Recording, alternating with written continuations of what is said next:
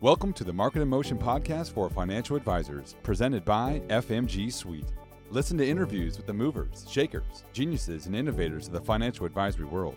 Visit fmgsuite.com to discover more great resources and products to transform you into an extraordinary marketer and grow your advisory. And now, without further delay, the Market in Motion podcast for financial advisors. Hi, everybody. Mike Woods here, one of the founding members of FMG Suite. Welcome to the Market in Motion podcast for financial advisors presented by FMG Suite. Today, I'm excited to be speaking with Mary Beth Storjohann, who's the founder of Workable Wealth and Chief Marketing Officer of Abacus Wealth Partners. Many of you may recognize the name. Mary Beth has been named one of the top 40 under 40 by Investment News, so she's well known in the industry. Mary Beth's target market is millennials, so we spend the first 10 minutes of the podcast talking about how to reach that market. Here's a hint: beach photos on your website won't cut it with millennials. We then spend some time talking about marketing trends that will continue through the pandemic and some that may never come back. Mary Beth spends a lot of time talking about the avatars she has created for Abacus Wealth. Avatars are profiles of active clients, and Abacus tailors its marketing to the three avatars the firm has built. So here's a pop quiz. Has your firm created any avatars? We closed the podcast with a discussion about getting involved in promoting financial literacy, a passion of Mary Beth's. Lots of great ideas coming out here. Hope you enjoy the podcast. Spread the word. Hi, everyone, and welcome to the Market in Motion podcast for financial advisors. Today, I'm excited to be joined by Mary Beth Storjohann.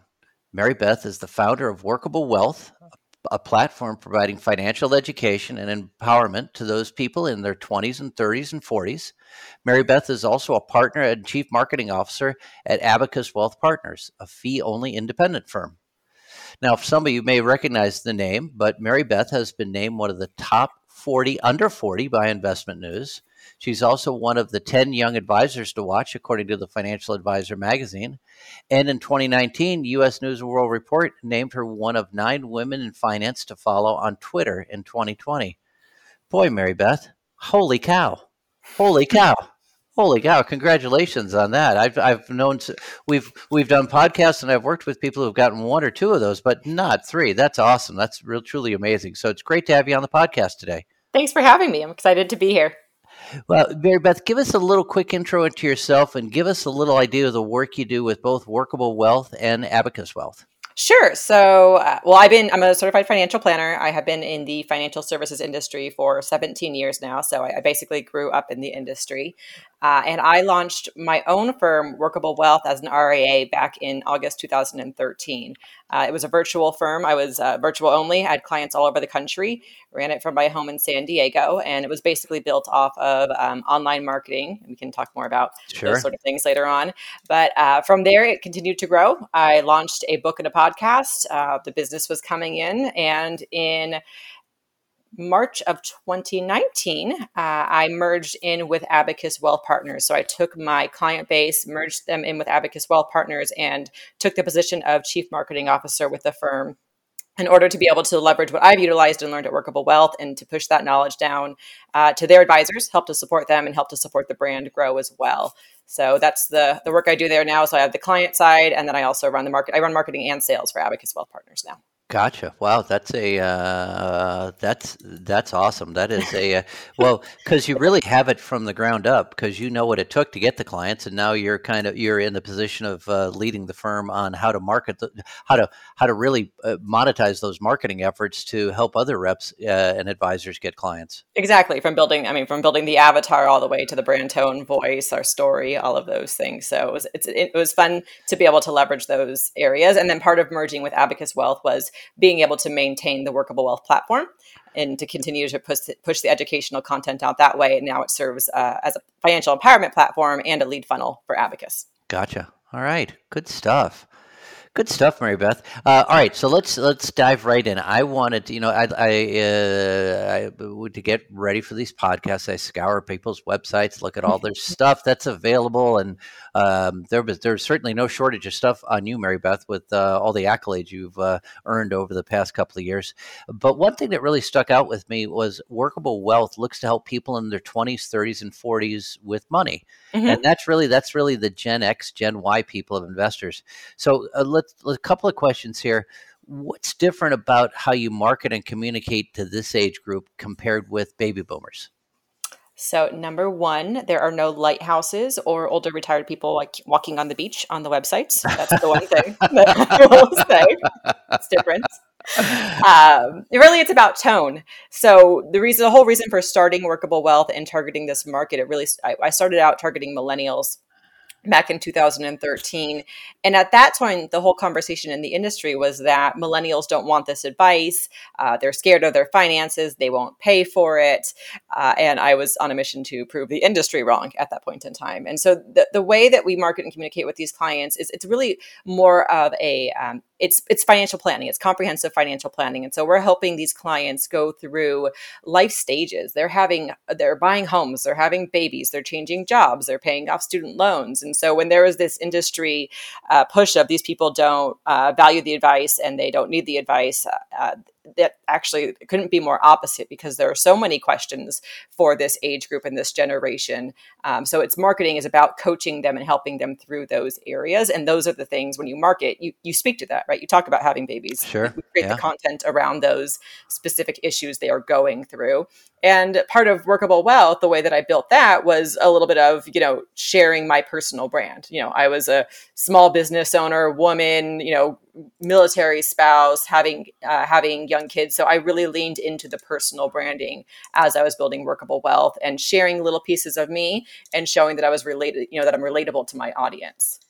Gotcha. Yeah, boy, there is no shortage of going through those changes and really rapidly when you get out of school, you get a job, you perhaps, like you said, you have babies, you get a home, you've got loans to manage, and you're changing jobs. Holy cow, it's a lot of fast-paced stuff, right? Yeah, we talk about we want people to do things one at a time, and the reality is it doesn't happen. I usually have people who are pregnant trying to buy a home and change their jobs, and navigating benefits all at the same time. So there's a lot that happens there, and really it's about pricing it, and that's where the fee structure came into play. Was this annual retainer that was that's paid monthly. So it's a financial planning fee. It's not necessarily an investment management fee.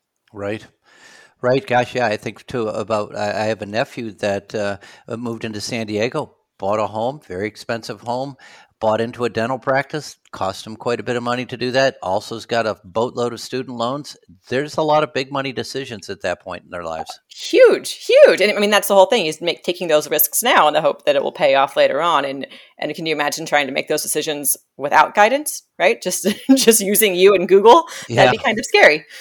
It is, and the danger is in this instance, my nephew, he didn't really get good guidance, and people didn't know how to provide him guidance. So it's also so many of these millennials find themselves really in unique circumstances where the risks are they're common risks, but they're really unique to them, and how they get out of it is there really isn't a one size fits all. Exactly. Gotcha. Okay. So one of the things I also wanted to talk to you about is a wise financial advisor many, many years ago told me that my income reflects the income of my clients. So if I work with people who make $50,000, I make $50,000. If I work with people who make $1 million, I make $1 million. So I've got to ask, Mary Beth, most financial professionals choose to focus on baby boomers because that's where the money is. That's where they see the money at. What's your perspective on baby boomers and that money equation as you're working with people that are younger? I think baby boomers are wonderful. However, I really do. Especially, Abacus, we have 3 different avatars, which we can talk about. And I think it's a great target. And really, though, the interest in working with young professionals, for many in my seat and who are coming up behind me, I think there's this desire to work with the people who are in your circle. And you see the need. We see that. I went to college. I majored in financial services. I saw friends that majored in music and English and psychology who had zero financial knowledge. So there's this desire to want to work with and service the people that who need the assistance.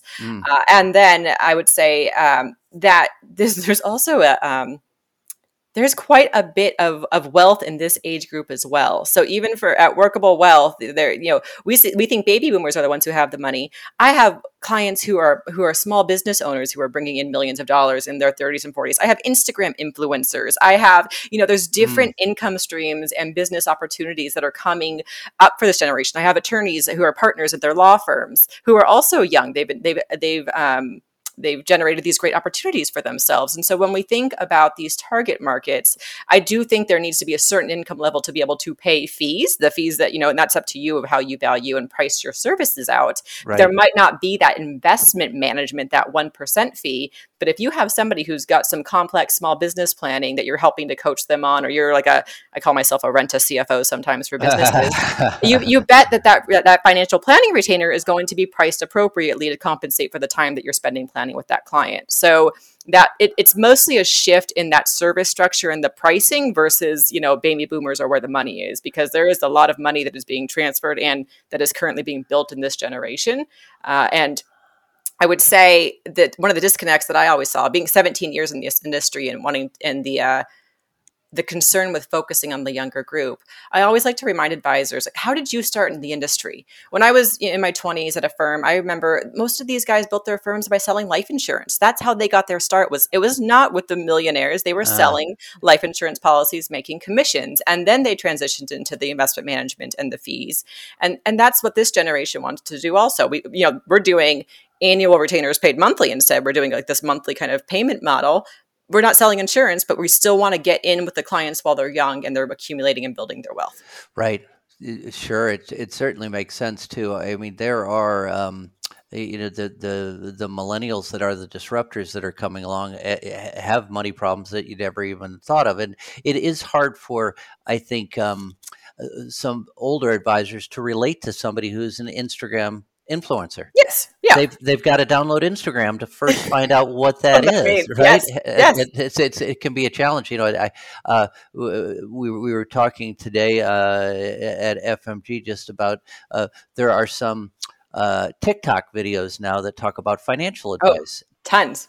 Yeah, and the pros and cons of that. I think that that's a little dangerous to get financial advice submitted to music in a 30-second bite, but it's happening. It's happening. My concern is that they're not CFPs who are peddling all the advice, and then we can go on a tangent episode on that. But right. But it's hard for someone who doesn't understand what those trends are to really advise and give insight into those trends. So agreed.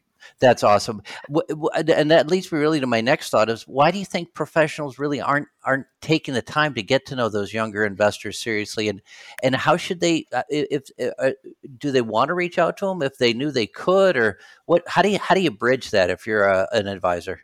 If you're an advisor, I would say that the most underutilized opportunity in this industry is the next generation.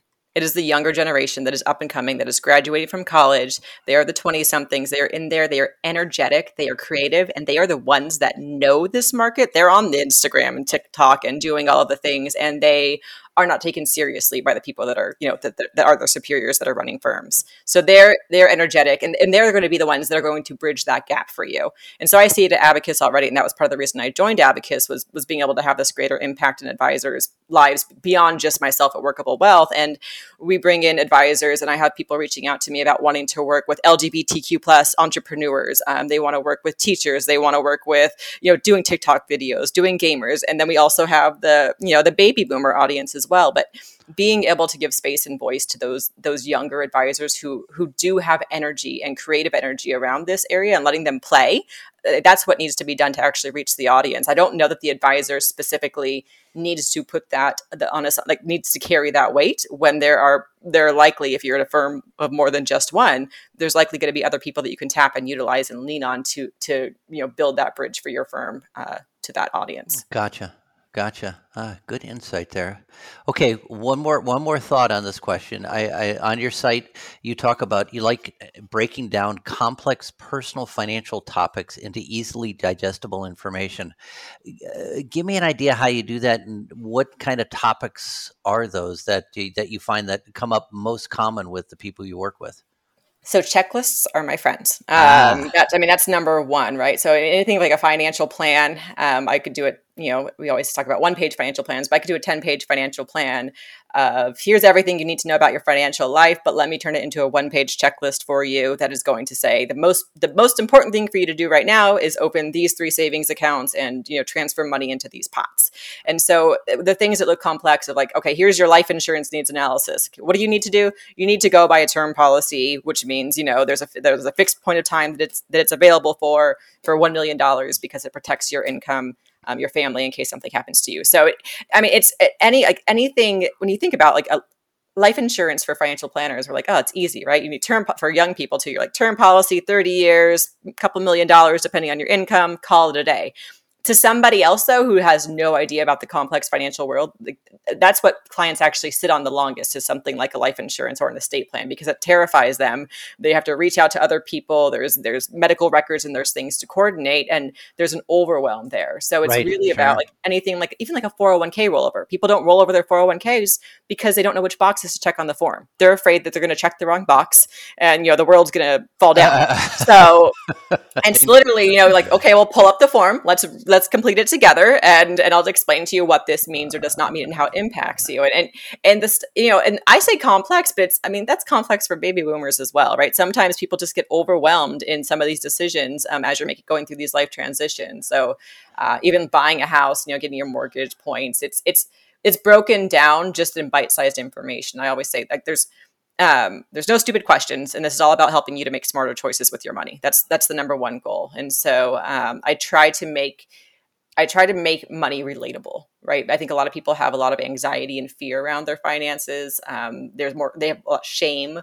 And so for me, I just try to make it, I just try to lift people up. I call myself like the Italian mom of personal finances. My study group calls me that as well, but I'll love on you hard and cheerlead you, but I'll also smack you with a wooden spoon if need be.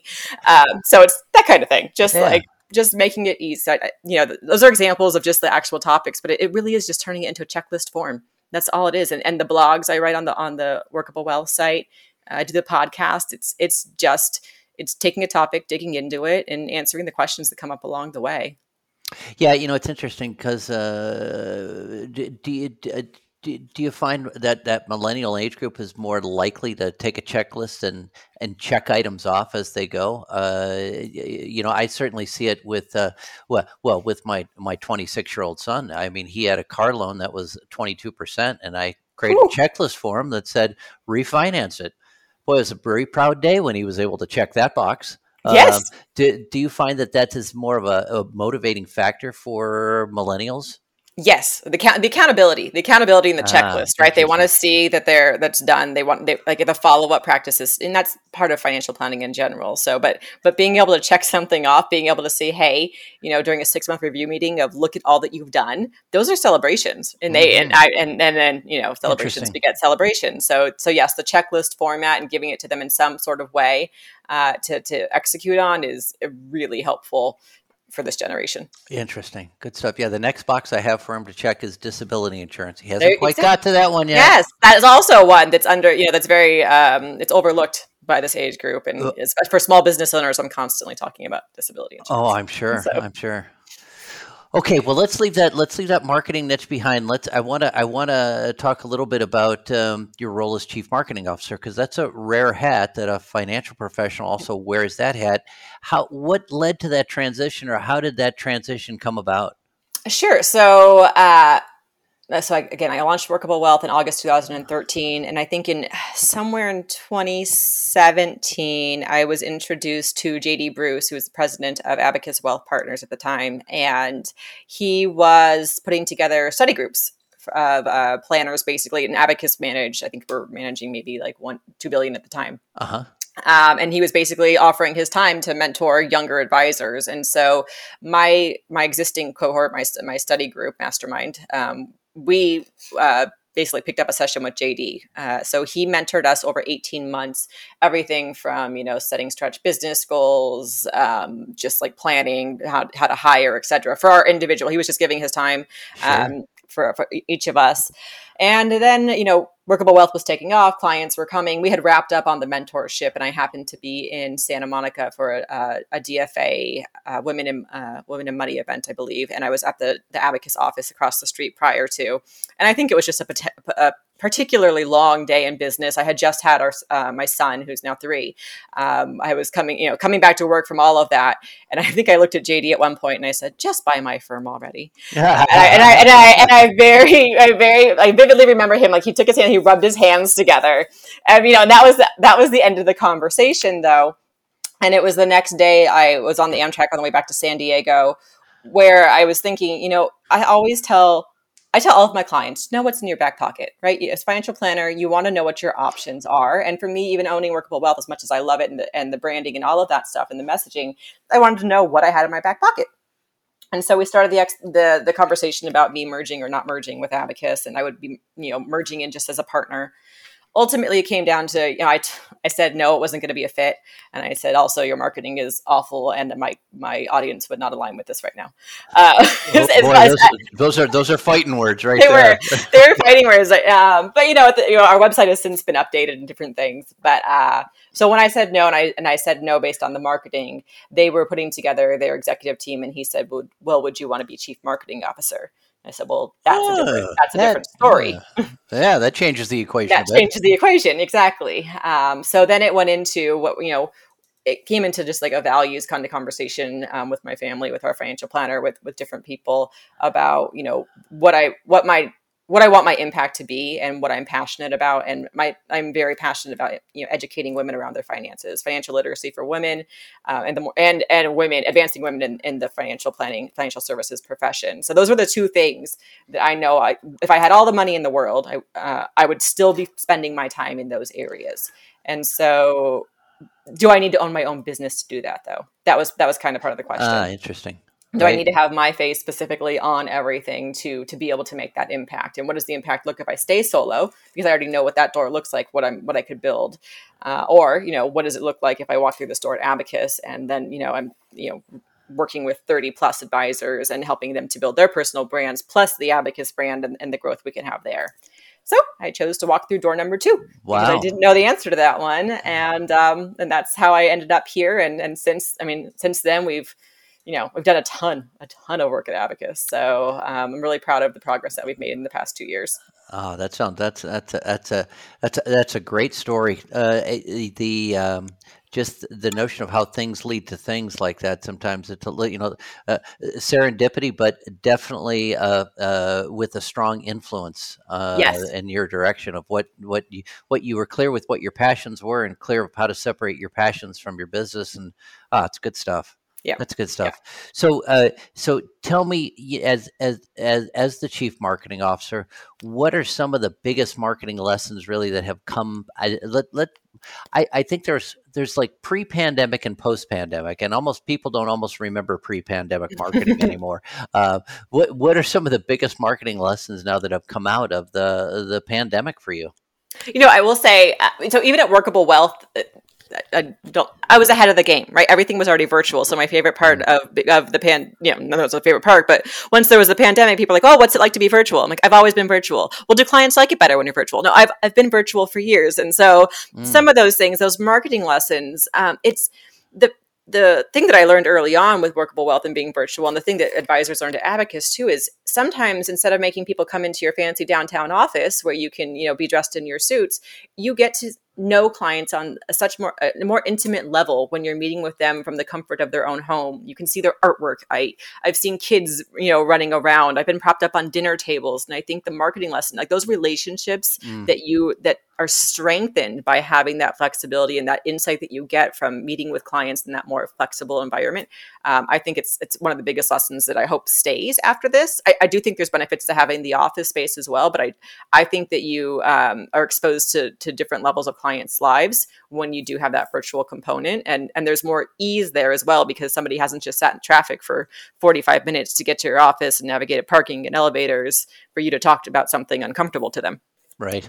So that's one for the virtual, but in general with the marketing lessons, the biggest thing I would say is a lot of people start marketing without really doing the avatar work first. They're pushing out we're comprehensive fee only financial planners. Well, like so is everybody else, right? So not doing the work of understanding who your avatar is. And that's the biggest lesson that I've learned from my business, from Abacus, from all of the small business owners that I work with actually as a niche in financial planning. You have to be clear on your avatar. You need to know like not just their money questions, but what's happening in their lives. What are they going through? What are their fears? Where are they hanging out and spending their time?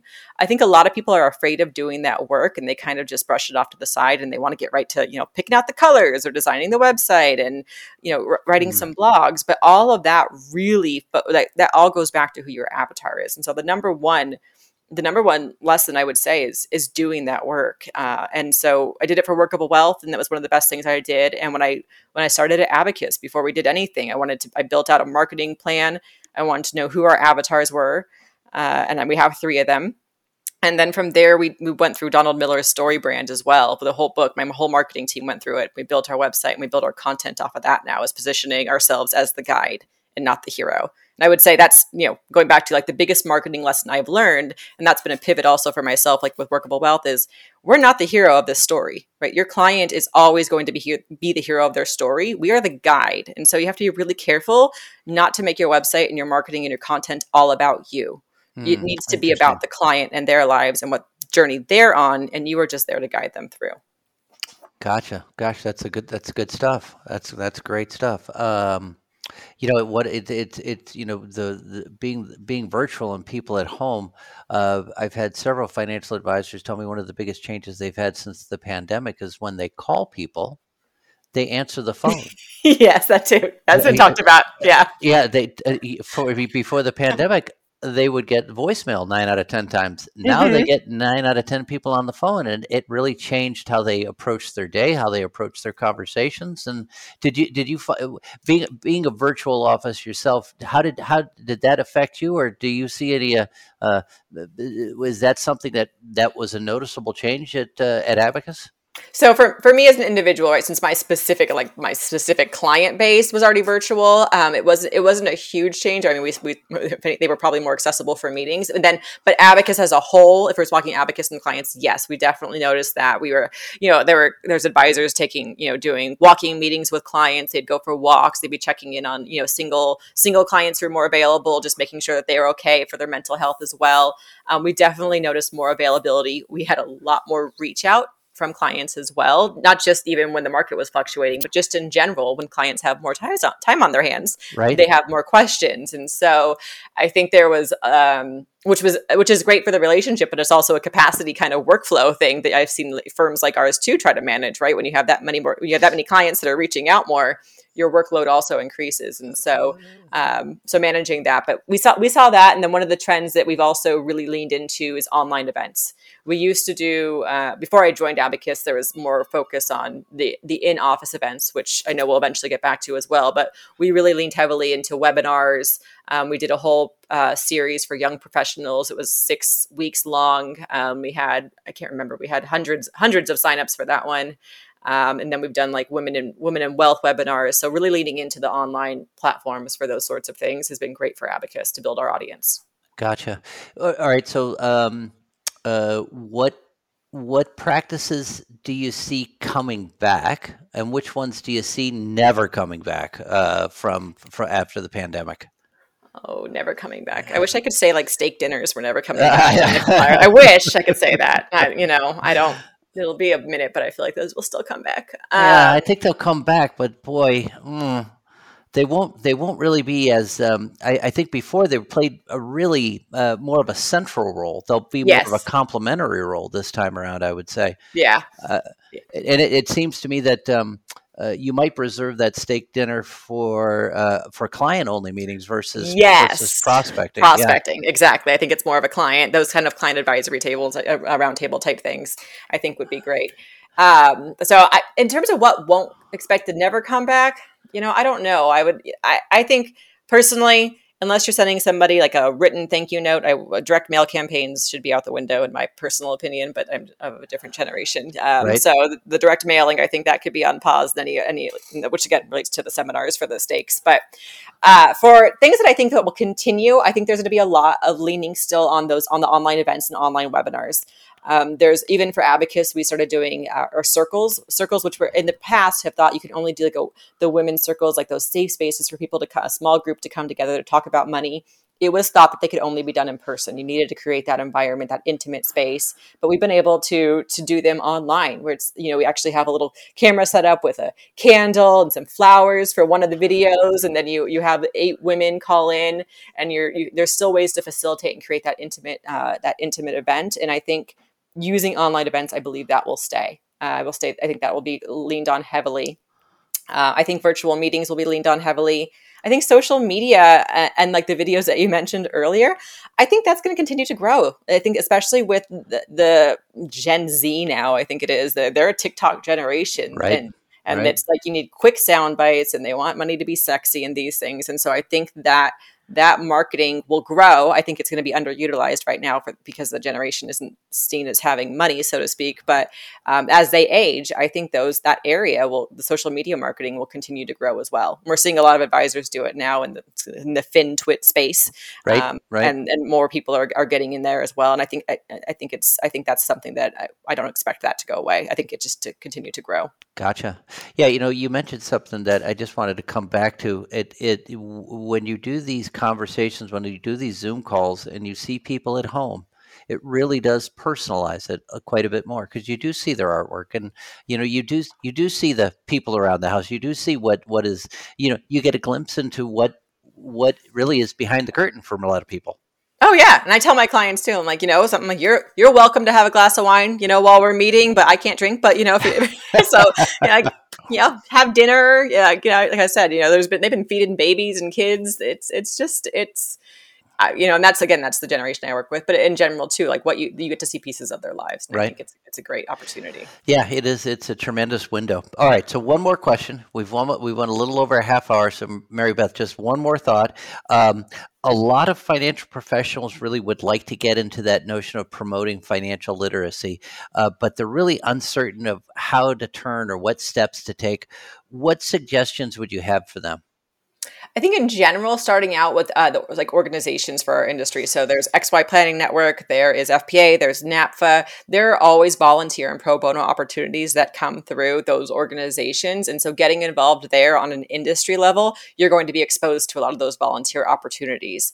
Also, if there's an area that you're interested in, so again, for women, perhaps you could go to the YWCA and offer yourself up for that financial education literacy. There's a foster youth program that is here in San Diego called Just in Time Foster Youth that they're actually for young people who are aged out of the foster system. And they have a lot of financial education and series that they do around buying cars and first homes and all of that stuff for these people who are aged out. So it's an older group as well. Like there's a lot of opportunity out there. You're going to look at your nonprofits though. And then the organizations for our industry. And then you as an individual, I think creating content is great. So, that's if you like to speak, if you like to write, leveraging those tools. Gotcha. Really. Yeah. It's, they're there. They might just take a little bit to find, but those opportunities are out there. Great stuff. Well, Mary Beth, thank you so much for taking time out today. This is awesome. I think you really kind of have a fresh take on so many issues, and it's great getting that insight. So thank you so much. Thank you again for having me.